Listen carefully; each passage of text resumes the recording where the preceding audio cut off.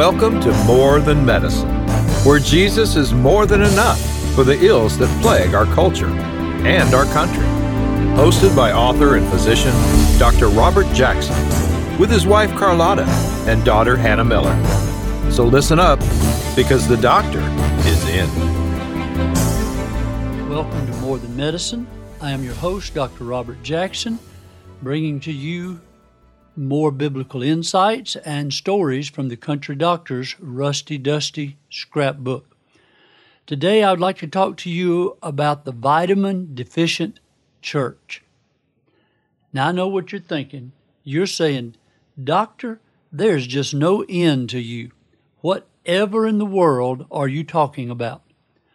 Well, I'm talking about vitamin A. And by that, I mean application. The vitamin-deficient church is the church that is deficient in application. Let me illustrate with a story. I have a friend who inherited a Sunday school class.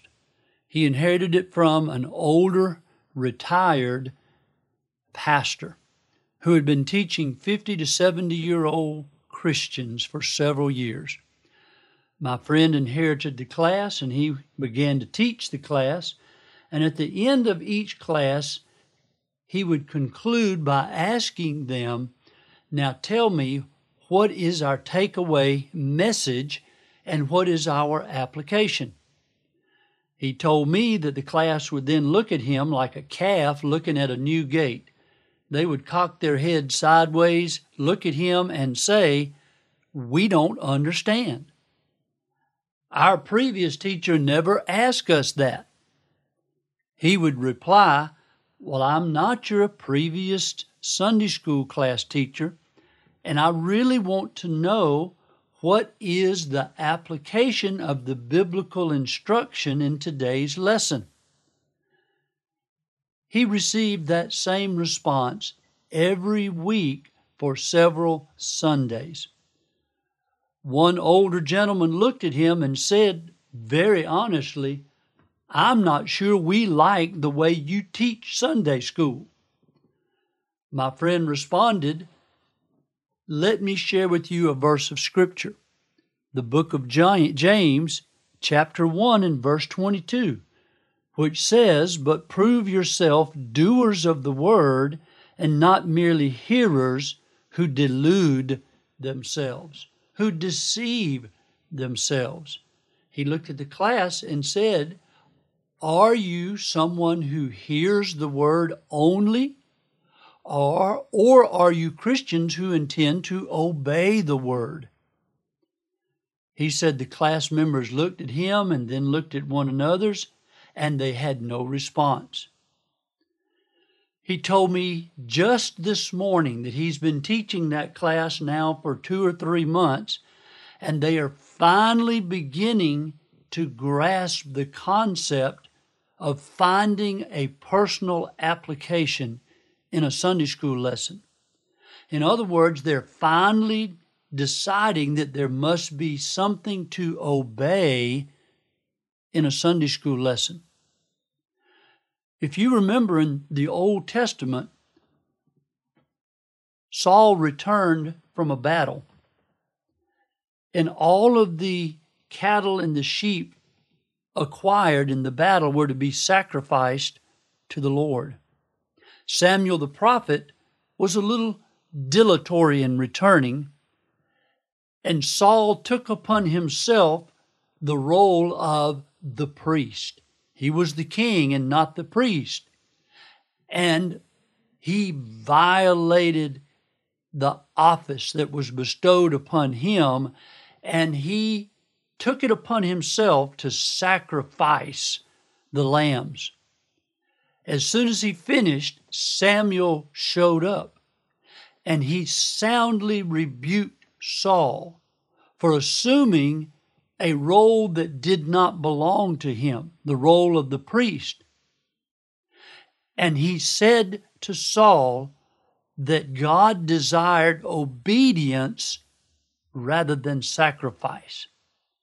Now that's a statement that should ring in our hearts.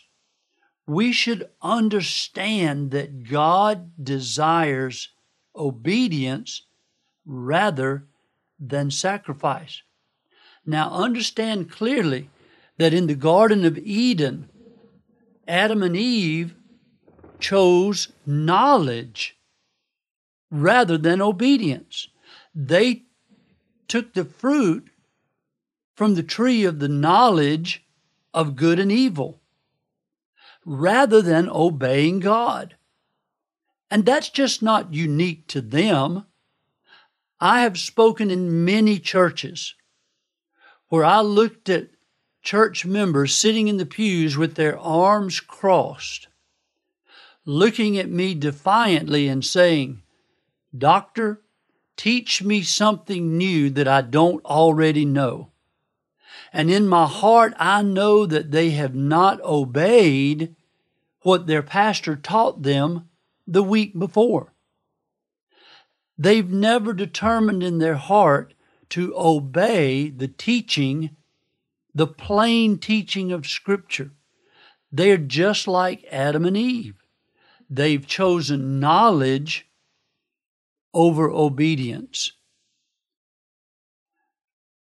I submit to you that you and I should choose to be obedience-based disciples. Now, what exactly is that? Well, let's look at what the definition of a disciple is. You remember in Matthew 28, verses 19 and 20, Jesus told us to go into all the world and make disciples of all the nations, baptizing them in the name of the Father and the Son and the Holy Spirit. And then there's that next phrase. He says, teaching them to observe all the things that I have commanded you. You see, a true disciple of the Lord Jesus Christ is someone who obeys all the commands of the Lord Jesus Christ. Let me submit to you a definition of a disciple. A disciple is a follower of the Lord Jesus Christ who chooses to obey all the commands of the Lord Jesus Christ, regardless of the consequences.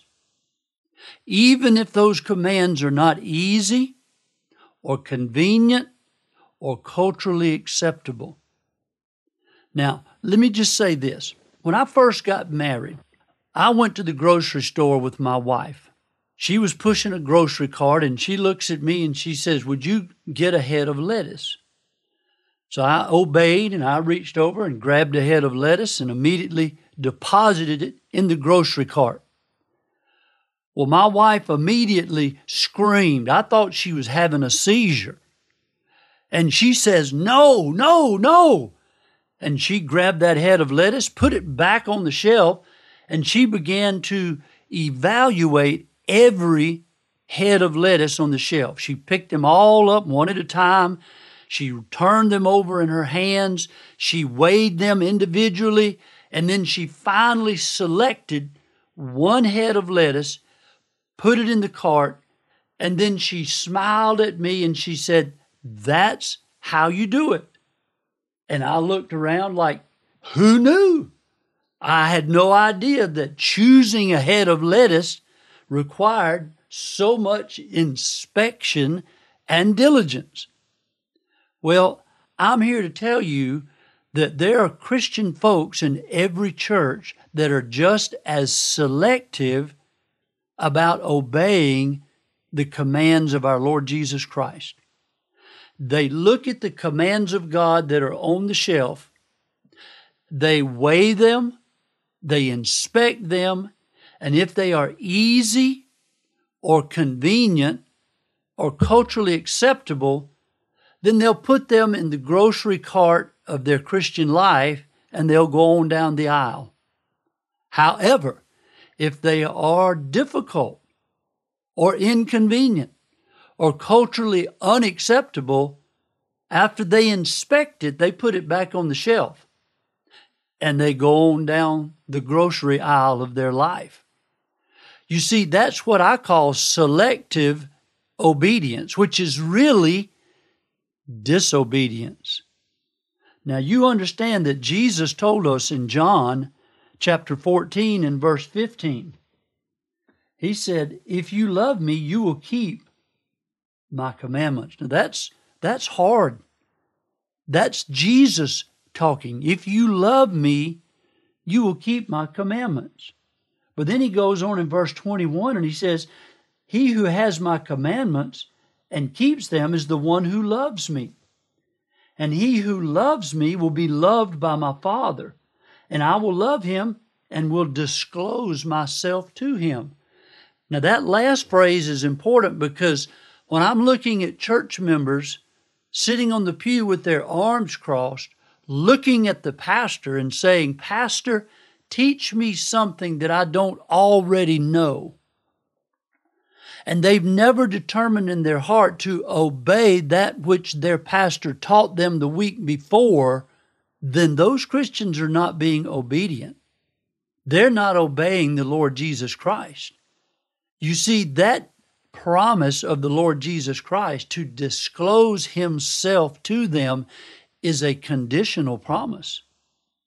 He's promised to disclose or reveal himself to them, to reveal new truth to them, depending upon their willingness to obey. And when folks sit in the pews with their arms crossed, saying, Preacher, doctor, Sunday school teacher, teach me something I don't already know, well, God's not obliged to reveal new truth to them. If they've never determined in their heart to obey that which God has already revealed to them. Well, that's not all. In John chapter 14 and verse 23, Jesus said, if anyone loves me, he will keep my word, and my Father will love him, and we will come to him and make our abode with him. If we think that the Spirit of God, that the great Trinity is going to come and abide within us if we haven't determined in our heart to obey him, then we're just fooling ourselves. And then in John 15, in verse 14, Jesus said, you are my friends if you do what I command you. Do you want to be the friend of God? Do you expect to be the friend of God?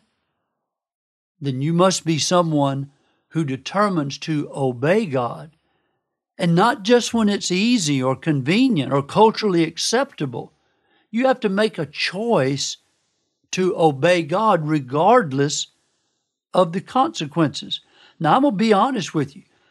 I pray just about every day that God will open my eyes and reveal to me any area in my life that I'm not being fully obedient to him. My concern is that I would be blinded by the culture around me, especially living in America. I want you to understand that it's easy to be blinded by our culture so that we don't understand what it means to be fully obedient to God. And when I pray, I say, Lord, I choose to obey you. I choose to be fully obedient to you. And I say to the Lord, Lord, open my eyes and do not let me be deceived in any way by the culture around me. And it's my contention that if you and I love Jesus, we'll love the things that Jesus loved. Let me say that again. My contention is that if you and I love Jesus, we'll love the things that Jesus loved. Well, now that begs the question, what did Jesus love? Well, I submit to you very respectfully that Jesus loved the Word. How do I know that? Well, every time we turn around in the Scriptures and read, Jesus was quoting Scripture. He loved the Scripture enough that he had it memorized. And he quoted extensive parts of the Scripture.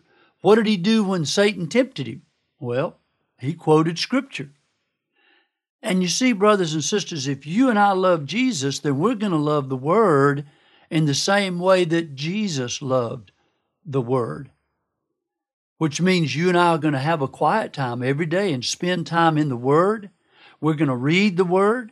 We're going to study the Word. Study to show yourself approved unto God, a workman that need not be ashamed, rightly dividing the word of truth. And we're going to memorize Scripture the same way that he does. Now listen, I've been a Christian for 56 years, and I still try to memorize 1 or 2 verses every week. And I have an accountability partner that I report to every other week.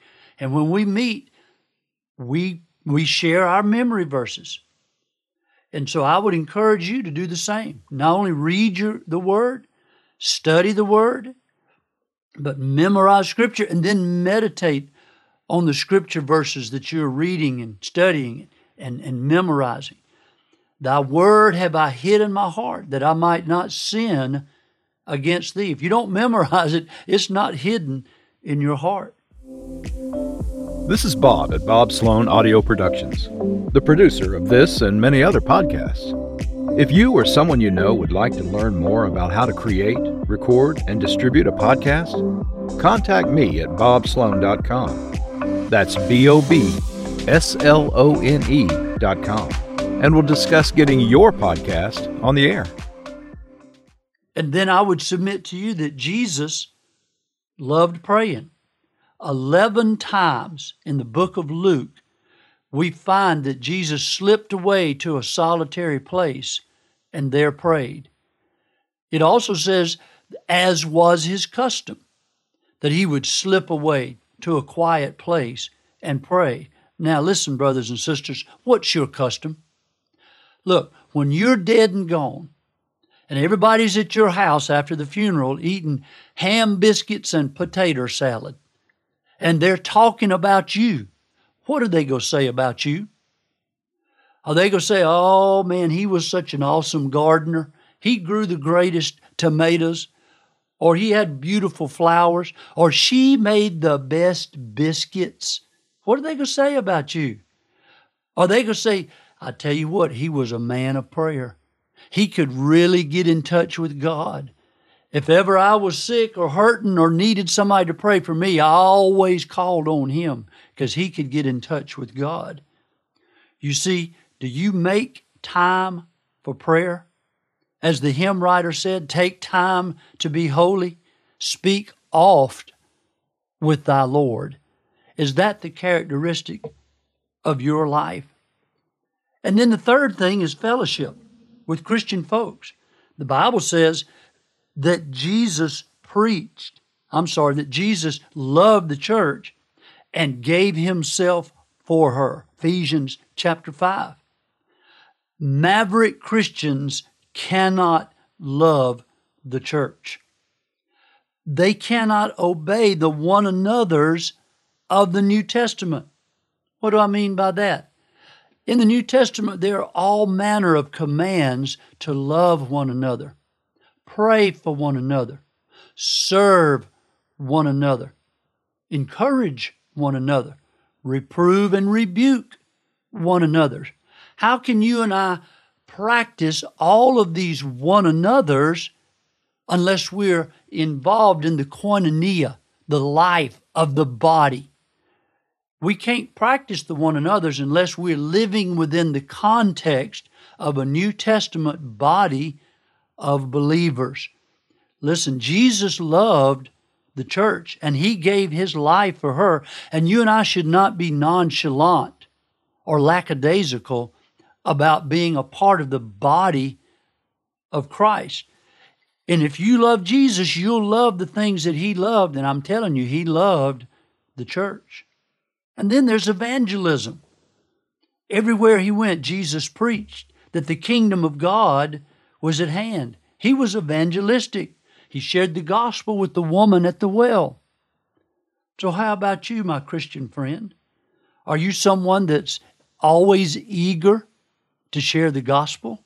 Always looking for an opportunity to plant the seed of the gospel? The seed of the word which is able to save their souls?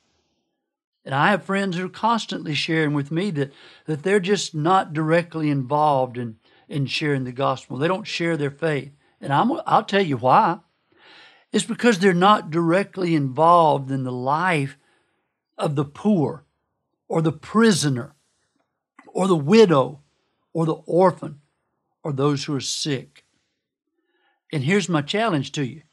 If you find a ministry that's involved in the life of the sick, the prisoner, the poor, the widow, the orphan, the woman involved in a crisis pregnancy, you involve your life in a ministry that cares for those folks, you will find more opportunities to share the gospel than you can shake a stick at.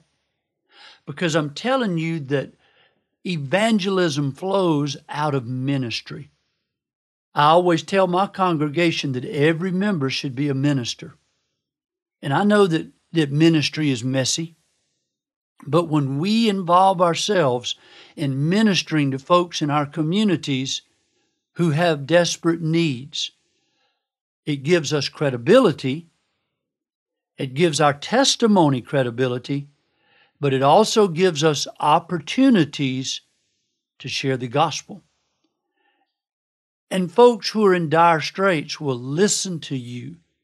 They will listen to your testimony, and they will listen to your presentation of the gospel when you get in there root hog or die and minister to them when they're hurting. Jesus loved to share the gospel.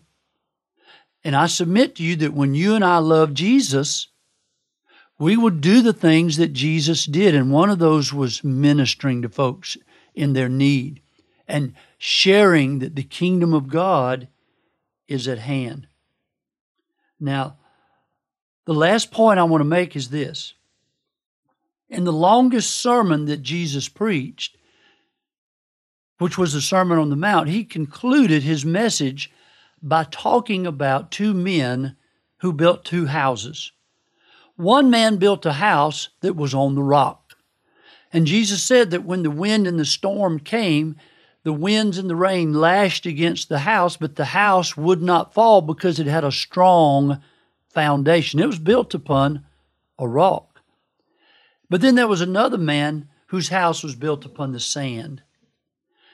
And when the wind and the rain came, it lashed against this man's house. And because it was built upon the sand, that house fell when the wind and the rain crashed against it because it did not have a secure foundation.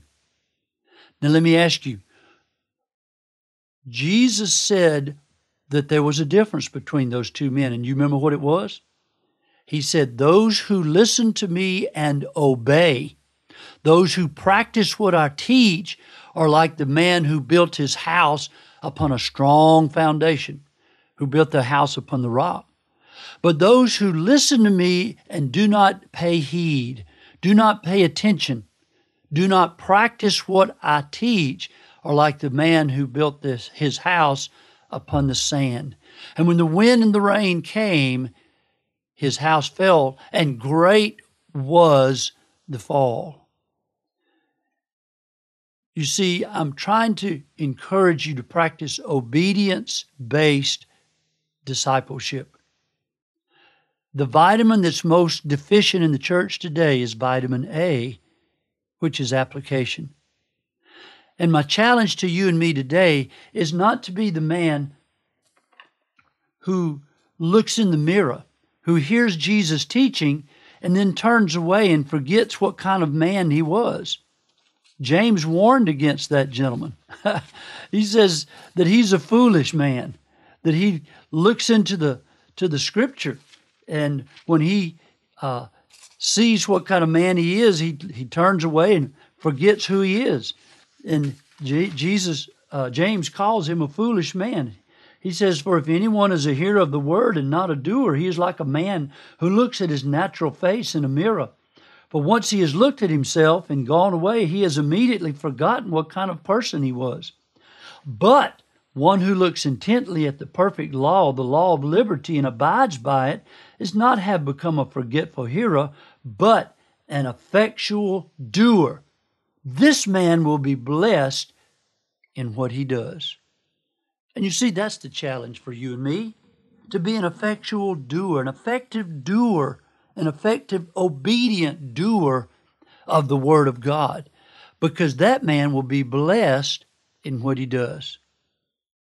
Are you a vitamin A deficient Christian who doesn't pray about being obedient to the Word of God? You see, if you're a true disciple, then you have to pray every day about choosing to obey God. Not being selectively obedient, turning the commands of Scripture over in your mind, putting some back on the shelf and saying, that one's not for me. But you have to be completely obedient, wholly obedient, and choosing to obey all the commands of God. Because you see, a true disciple is one who chooses to obey all the commands of God regardless of the consequences, regardless of the public outcry, regardless of what the family says, regardless of how it affects your job or your credibility. You see, the obedient Christian chooses to obey Jesus Christ in every way, regardless of the consequences. Jesus said, if you love me, you will obey me. If you love me, my Father will love you, and we will disclose ourselves to you. If you love me, you will be my friend. These are beautiful verses, and it's a challenge for every one of us every day of our lives to be fully obedient to the Lord Jesus Christ. If you love Jesus, you'll love the things that Jesus loved. He loved the Word. He loved prayer. He loved the church. He loved evangelism. And the man who obeys Him builds his house upon the rock. You're listening to More Than Medicine, and I'm your host, Dr. Robert Jackson, and I thank you for listening. Thank you for listening to this edition of More Than Medicine.